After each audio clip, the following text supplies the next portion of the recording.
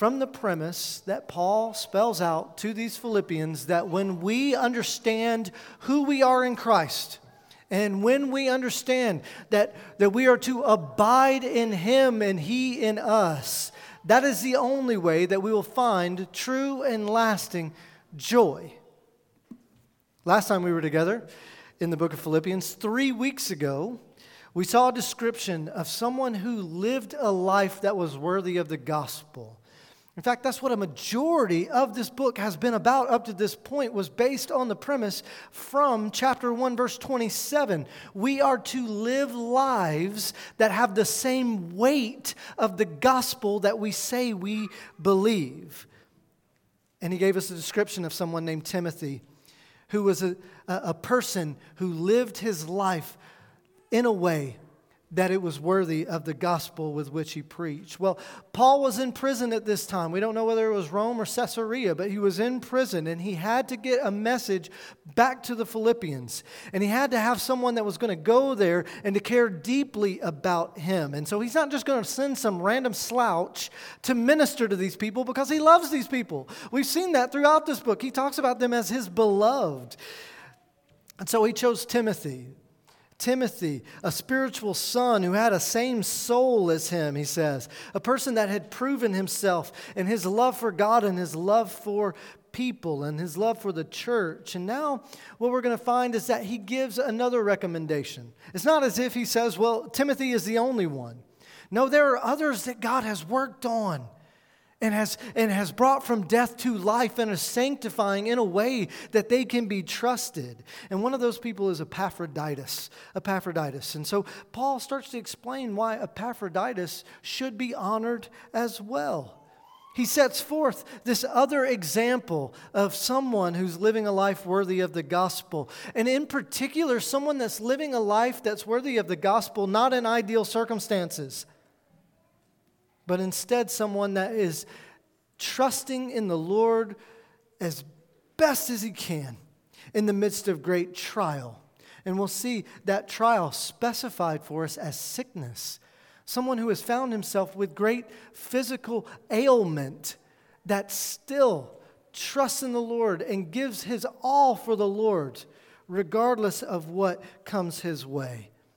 We're going to consider all that, but before we're done, we're even going to take a moment to talk about physical healing and what that looks like in the church and what it doesn't look like. Because all around us, we have a false doctrine in our day of this prosperity message. Health, wealth, and prosperity is yours in Christ. And we're going to look at that and see why that is a lie for just a moment. But before we get into all that, let's pray and ask that the Lord would help us as we look at His Word. Father, we come to you this morning knowing that we need your Word. Lord, if we're left up to our own devices and left up to the world, we will find ourselves in great trouble. So God, we look to you and to the truth of your Word, and we ask that you would pour your truth into us, that you would use it to wash us from all the lies. Oh God, that we might be a people who live our lives worthy of your gospel, that live as though we reflect Christ. Jesus, we ask that you would work this within us, and that you would use your word, and that you would use these songs, and that you would use our fellowship and our prayers, God, to create us into your image, that we might be conformed to your image. God, that we might find true joy in this life that cannot be shaken by sickness or by poverty, that nothing would be able to shake our Redeemer's love for us. May it be true in our lives. And we ask you this in Jesus' name. Amen. Amen. Let's look at this first description given in verse 25. Join me in verse 25 for just a moment. I have found it necessary, or I have thought it necessary, to send to you Epaphroditus, my brother and fellow worker and fellow soldier, and your messenger and minister to my need. He starts by saying, I have thought that this is necessary. He's found this activity to be necessary. So who is this that he's sending? Who is Epaphroditus? Epaphroditus had been through a lot. He himself was a Philippian.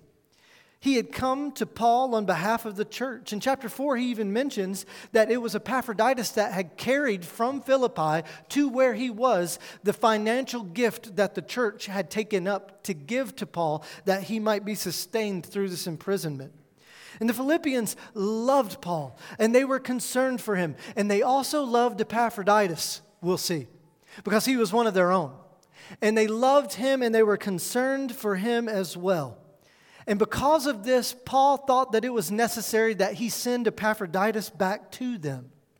And we'll see why in just a few moments. But note the things that Paul uses to describe him from the outset. He says, Epaphroditus is my, brother, my companion, my fellow soldier, messenger, minister.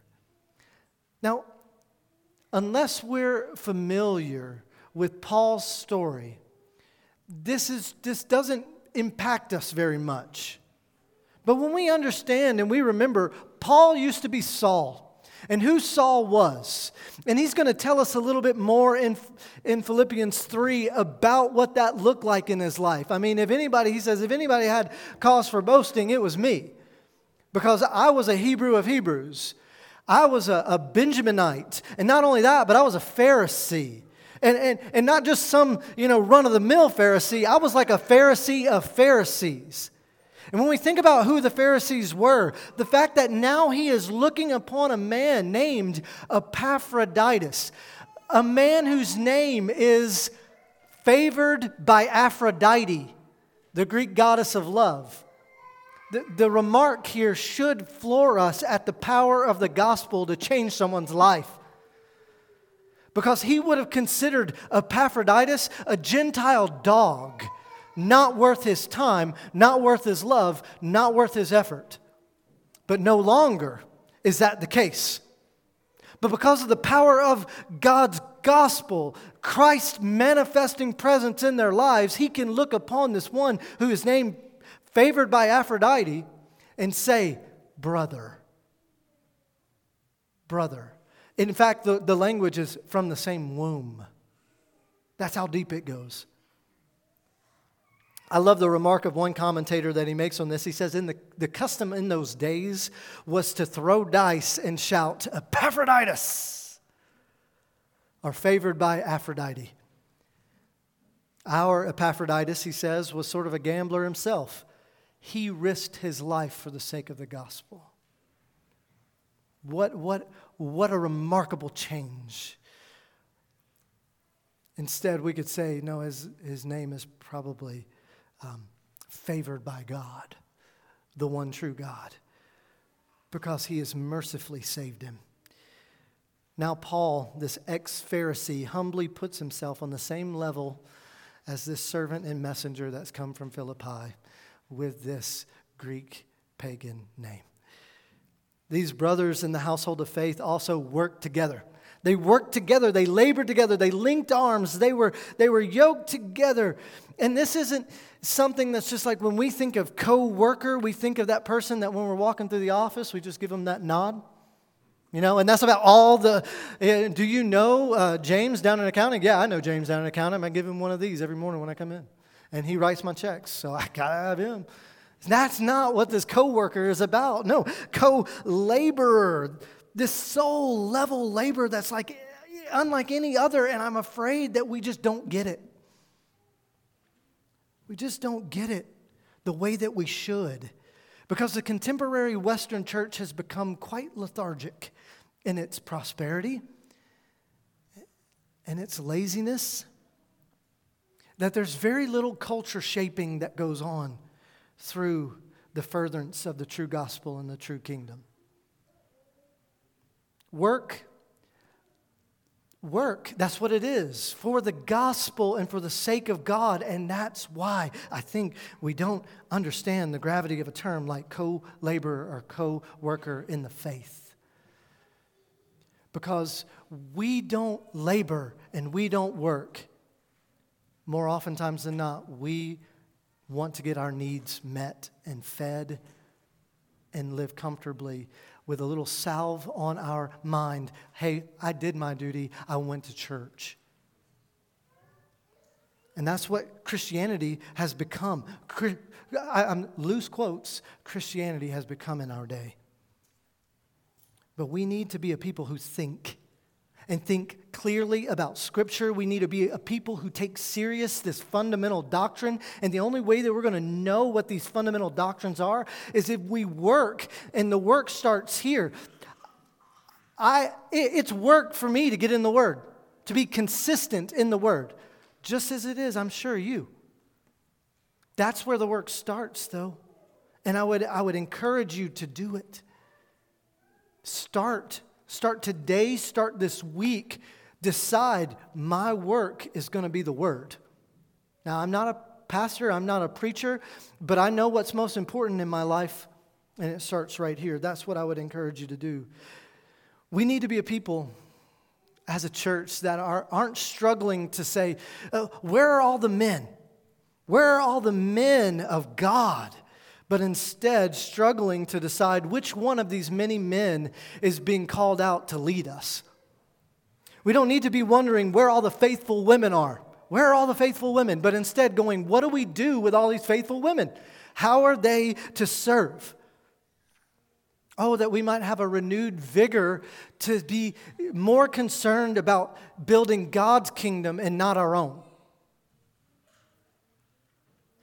Our own little kingdoms that are going to pass away with us when we pass away, but instead give ourselves to an eternal kingdom that does not pass away.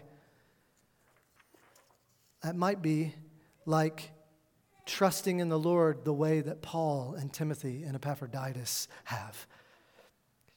He calls Epaphroditus his fellow soldier. You know, fellow soldier could be a label given to the two prior descriptions that have come before, brother and worker, because these guys did battle together. How did they do battle together? In an Ephesians 6:12 type of way. Ephesians 6:12.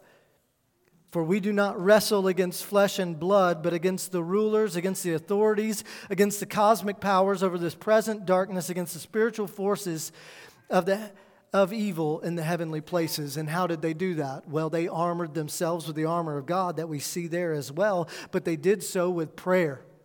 And they did so with God's word. And they did so with singing and song. They did battle against the enemy in that way. That's the way they trained themselves. They trained their fingers for battle. We are training for battle in this place. But if this is the only place you're training for battle, you're going to lose on Thursday. You have to train yourself. Allow the Lord to train you in His Word. He was also a messenger and a minister, it says. This word comes from the Greek word liturgy. And it means that Paul is explaining that Epaphroditus cared for him in a way that fed his spirit. He had served the church, he had served Paul, and what we're finding out is that he did so with all of his heart. He ventured all for God. What a description we've been given of him. And now we see the reason that Paul has decided to send him back. He sends him back to Philippi, and he just gives us a glimpse into it. And he gives us a glimpse into what it means to suffer well for the sake of Christ. And in this sense, to suffer well when things don't go well for us physically. To suffer well through sickness even. Look at the next clause. He says, for he has been longing for you all and has been distressed because you heard that he was ill. Oh man, well what does this mean? Well, the statement begins not really with physical sickness, but a homesickness. He says he's been longing for you in distress because he heard that you heard that he was sick and he didn't want you to worry anymore. Somebody might look at it and go, why is he being such a baby? He's not being a baby. But it says he was not being a baby for his own sake. The reason why he felt the way that he did wasn't for his own selfishness, but because he cared about others more than he cared about himself for the sake of the flock. He had learned that the church had heard of his illness. He was close to death. It caused them a lot of stress to know that their brother was there. But in humility, he didn't want those things to happen. He didn't want sympathy. And he didn't want to keep his illness from them in pride. Well, why do you say that? The text doesn't say that. Well, if he did, we wouldn't be talking about this. Paul wouldn't have brought it up. He would have been like, Epaphroditus, that guy, don't act like that guy, who in his pride wanted a lot of stuff from the church when he was sick. No, that's not what we read here. No, he was truly concerned for their state of mind. Paul, being the man that he was, thought it best to share that with the Philippians. And why did he do that? So that they would go, oh, wow, well, Epaphroditus, well, kind of. That they might honor him and give him the respect that he was due because of his great love for them. So how serious was he really? Let's keep reading. Verse 27. Indeed, he was ill, near to death. But God had mercy on him, and not only on him, but also on me, lest I should suffer sorrow upon sorrow. Epaphroditus was so sick that he nearly died. Why didn't he die? Why didn't he die? Paul explains right here why he didn't die. God had mercy on him. Because of God's great mercy on him, and not only his mercy on him, but his mercy on me, he says. Because if he had died, I would have been truly distraught. But notice that it says, notice what it says, notice what it doesn't say. It doesn't say anything about Paul exercising his gift of supernatural healing, does it? And yet we know in Acts, Paul has that gift. Paul has that gift. But it doesn't say anything of him using that gift. It doesn't say anything about Epaphroditus exercising the faith necessary in order for him to be healed. And it happened. No, right now we're seeing set in its proper context what healing is to be about. God's own prerogative. God is the one that heals. And we do not manipulate that. It says the prerogative of healing relies solely on God's mercy. God had mercy on him, and God had mercy on me. And so that's why I think it's good for right now, just for a moment, us to take a step back and look at this and to see how this conflicts with what we see so often preached from our TV screens about healing. Before we retire from these passages, we have to look at it because there's so much errant theology out there these days about the gifts of the Spirit and particularly the gift of healing. It's a good idea to address it because it comes up right here. Now, mindsets in regards to faith healing, they vary tremendously. I know that.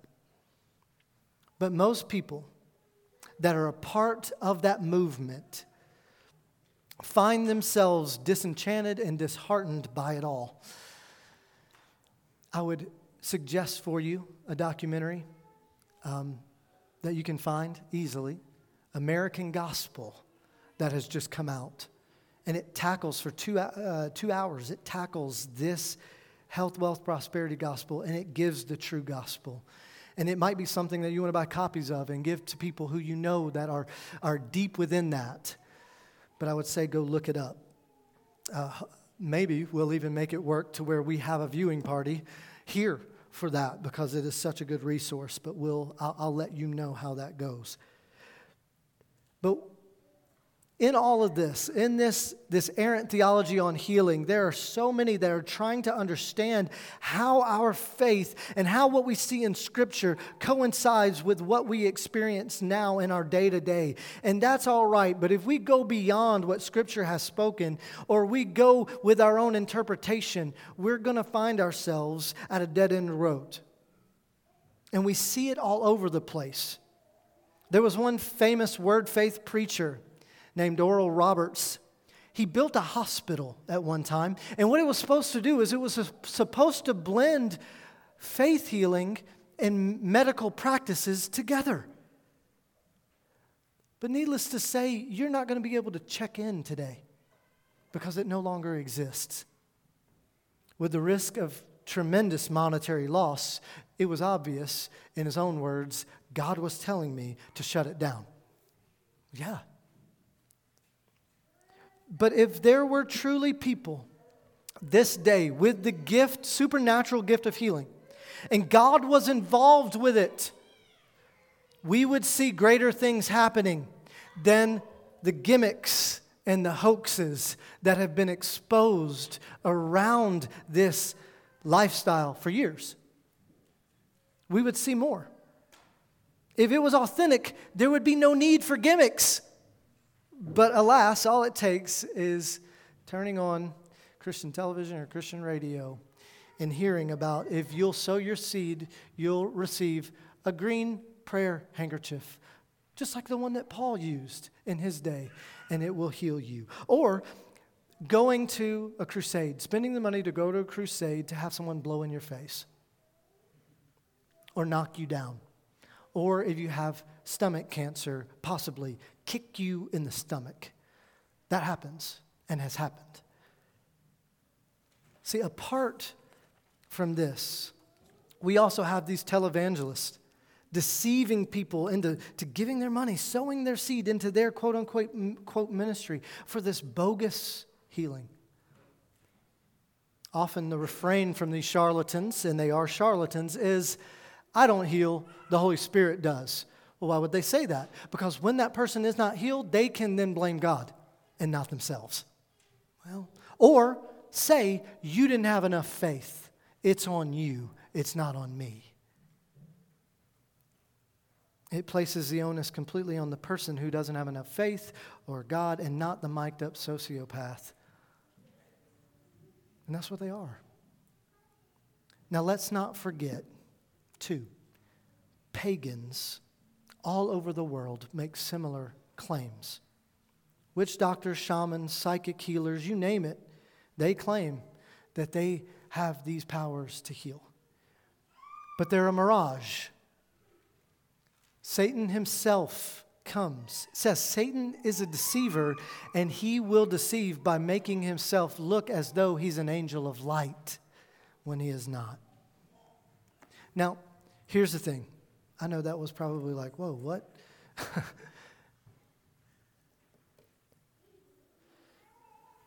The common denominator in all of this, and we need to be sensitive here, and I am sensitive here, is this: our need.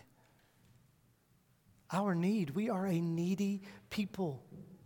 We live in a fallen, sinful world, and because of our fallen sinfulness, we find ourselves in desperate need. And in one of those ways, it's health. We get old, our health fails, and we die.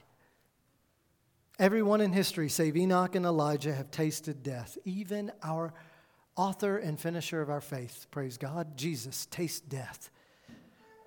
But he's conquered death through his resurrection. And that is our greatest need.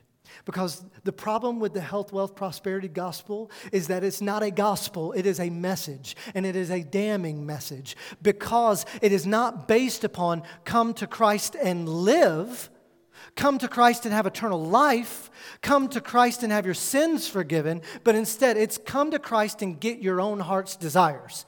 Get what you've always wanted. Get that fill in the blank. Get that number on a check. Get that description on a health chart, if you will. But that is not what God promises. God promises himself. And he is enough. But for those that fall into this damning message are really just showing that they're feeding their own idolatrous nature. Their nature has not been changed because there's no true gospel there to change their nature. We're serving ourselves when we buy into this garbage. So what is all this rant about, Pastor? I hope you're seeing it. Because you might be going, what is all this rant about? Can't we just get to the question at hand here that I have that plagues me? Does God heal today? I want to know, does God heal today? Absolutely. Yes and amen. God heals today. Did he heal then? Yeah. We just found out. He healed Epaphroditus. Praise God. Does he heal today? Absolutely. He heals today. But we have to be sober-minded and watchful because the devil prowls around like a roaring lion seeking whom he may devour. And this is the way that he does. One of the main ways that he does. Now, God is the only true being that is free. We have to understand that. One of the attributes of God that is an incommunicable attribute is freedom. Completely free. Able to do whatever he so desires unless he bounds himself to his own free word not to do it. So, knowing that as a central attribute of who God is, we know God does whatever he pleases with whomever he pleases, in heaven and on earth and in seas and all deeps. God heals. He does so in natural ways, in medicinal ways, and he does so in supernatural ways. And if he ever intervenes in a miraculous way, here's what we know. He does so through the power of prayer. James 5 talks about it. The power of prayer is what God uses to heal a person, if he does so in a supernatural way. And we do not manipulate God. We just bring our petitions before him and we cry out to him that he would do it and his will be done. Because there are times that God doesn't heal.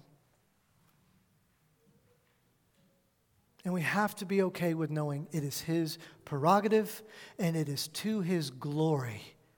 It's to his glory ultimately. This special gift of healing we see in Scripture, we have to understand as well by a good hermeneutic. It was one that was for the apostolic era. And that ended with the death of the last apostle in Scripture. There are no modern day apostles the way that there were apostles in the New Testament. There are none. Because, in fact, one of the ways in which you had to meet that criteria was that you saw physically Jesus. No one has done that this day. But I think it's important to note, as MacArthur would state, he says, when Christ and the apostles healed, they did so in 6 noteworthy ways. These are the 6 ways. We saw these affirmed last year in our study in the miracles of the book of John, and we can attest to these through Acts as well. First, they would heal with a word or a touch. They would heal with a word or a touch, not any other gimmick. They healed instantly. It was instant, except for the time that Christ wanted to teach his own disciples a lesson about what was going on in their lives by healing a man partially, that he might see people as he sees trees, and then heal them fully to explain to them that the Holy Spirit peels away and gives them salvation in that way. 3, they healed totally. Totally. There wasn't, I felt like I was healed, and then later I had to get medical help. No, they healed totally. 4, they were able to heal anyone fully. Jesus didn't have a microphone in his ear knowing what the infirmity was. He didn't play camera tricks. He healed fully, and he did it for anyone. 5, they healed organic diseases. No matter the infirmity or the malady, all healings were undeniably miraculous because he truly healed something. 6, these men raised the dead. And that's always the mark of a true faith healer, they say. There was someone in South Africa, I believe, that put on a big show and had someone elevate himself out of a coffin. And there was a big deal. And then before too long, everybody's going, No, this does not happen. But there's still rumors floating around out there about how it does, but it doesn't. As far as the gift of healing is concerned, we have to understand it, that God used signs and wonders and miracles throughout Scripture in order to validate the message of the gospel, to validate the message of those who were going out that He sent in this time frame. Jesus did miracles, and what did they do? They validated the fact that He was God in the flesh. And then Paul and the apostles did miracles, and what would they do? They would say, "This, you're seeing this not because we're some sort of great faith healer, now go buy us a jet, but Christ in us. This is about Christ. Put your hope and your faith in Him. And repent of your sin," was the message that we don't hear in this present day coming from mouths of faith healers. No, but that's what we see in Scripture. Paul, he had this history of healing people, even resuscitating individuals like Eutychus. But now getting back to Epaphroditus, Philippians 2, 25 through 27. The mystery may be, well, then why didn't Paul just heal him? Paul can heal supernaturally. He can give life where there was death, like in the case of Eutychus. Why didn't he just heal him? We don't know. Perhaps the gift had ceased from operation at this point.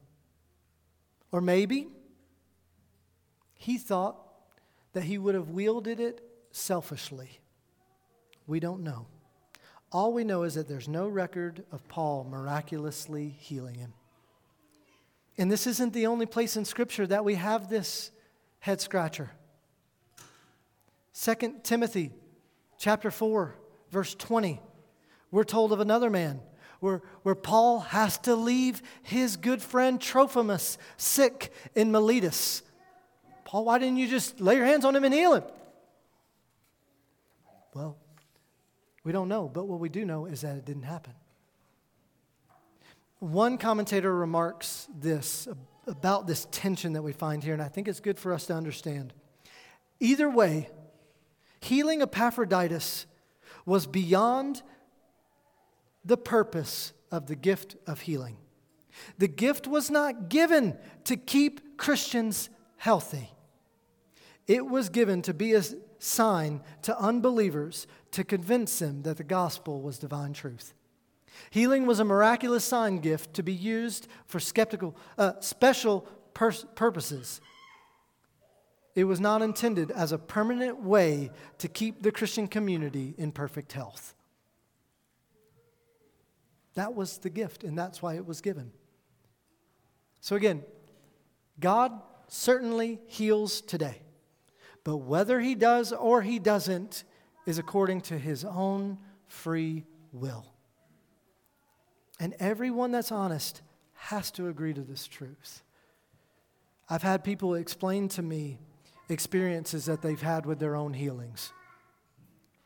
People that possibly, I've had people that say, I went to an event and this took place. Or in some way that they were healed miraculously. And you know the way I respond to that? Praise God. Praise God that you were healed. If it's a true healing, praise God that you were healed.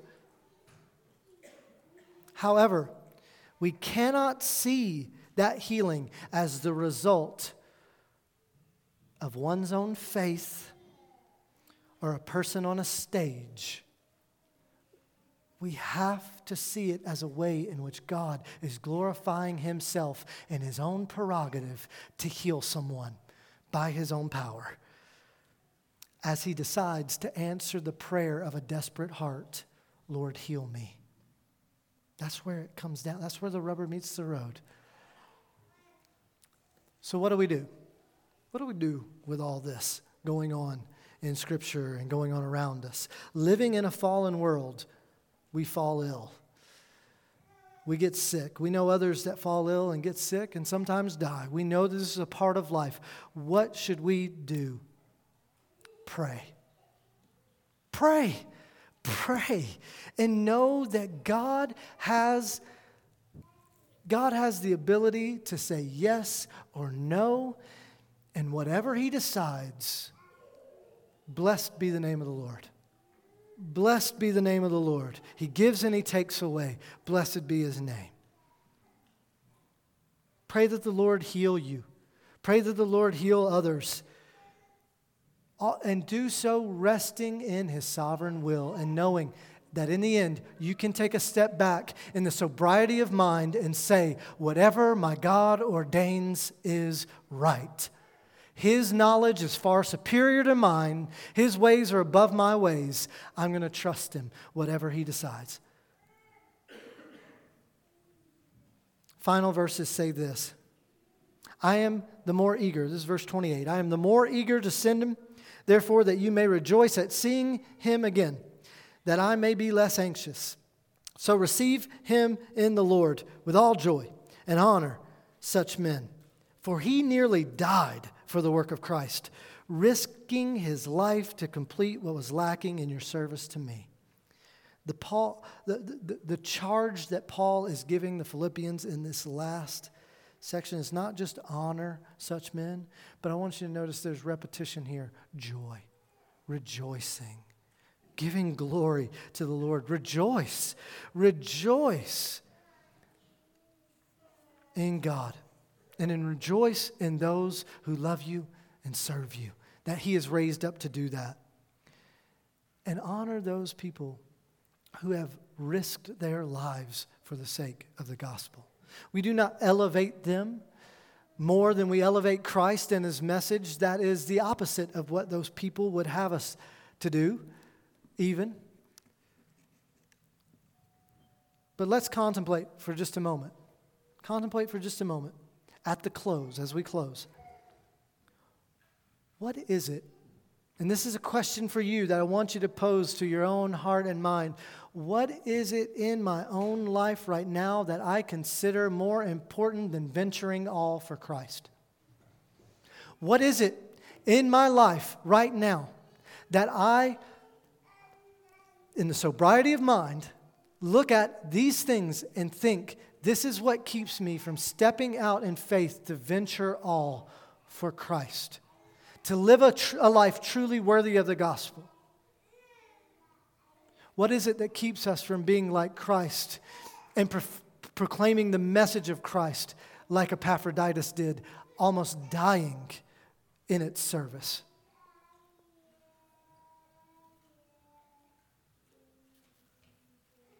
I think first is this. We have to truly believe the gospel. We have to start there.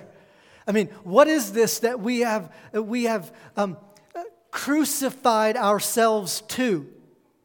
Because that's what salvation is. It's saying, I have died with Christ, and I no longer live, but He lives through me.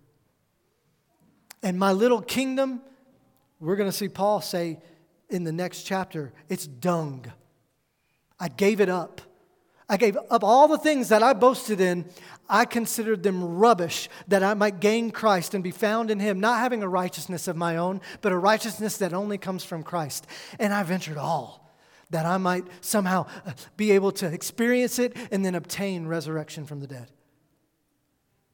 Oh, how I pray that would be my heart. How I pray that might be your heart. That we might value our relationship with Christ more than our bank account, more than our status, more than our GPA, more than the size of our home.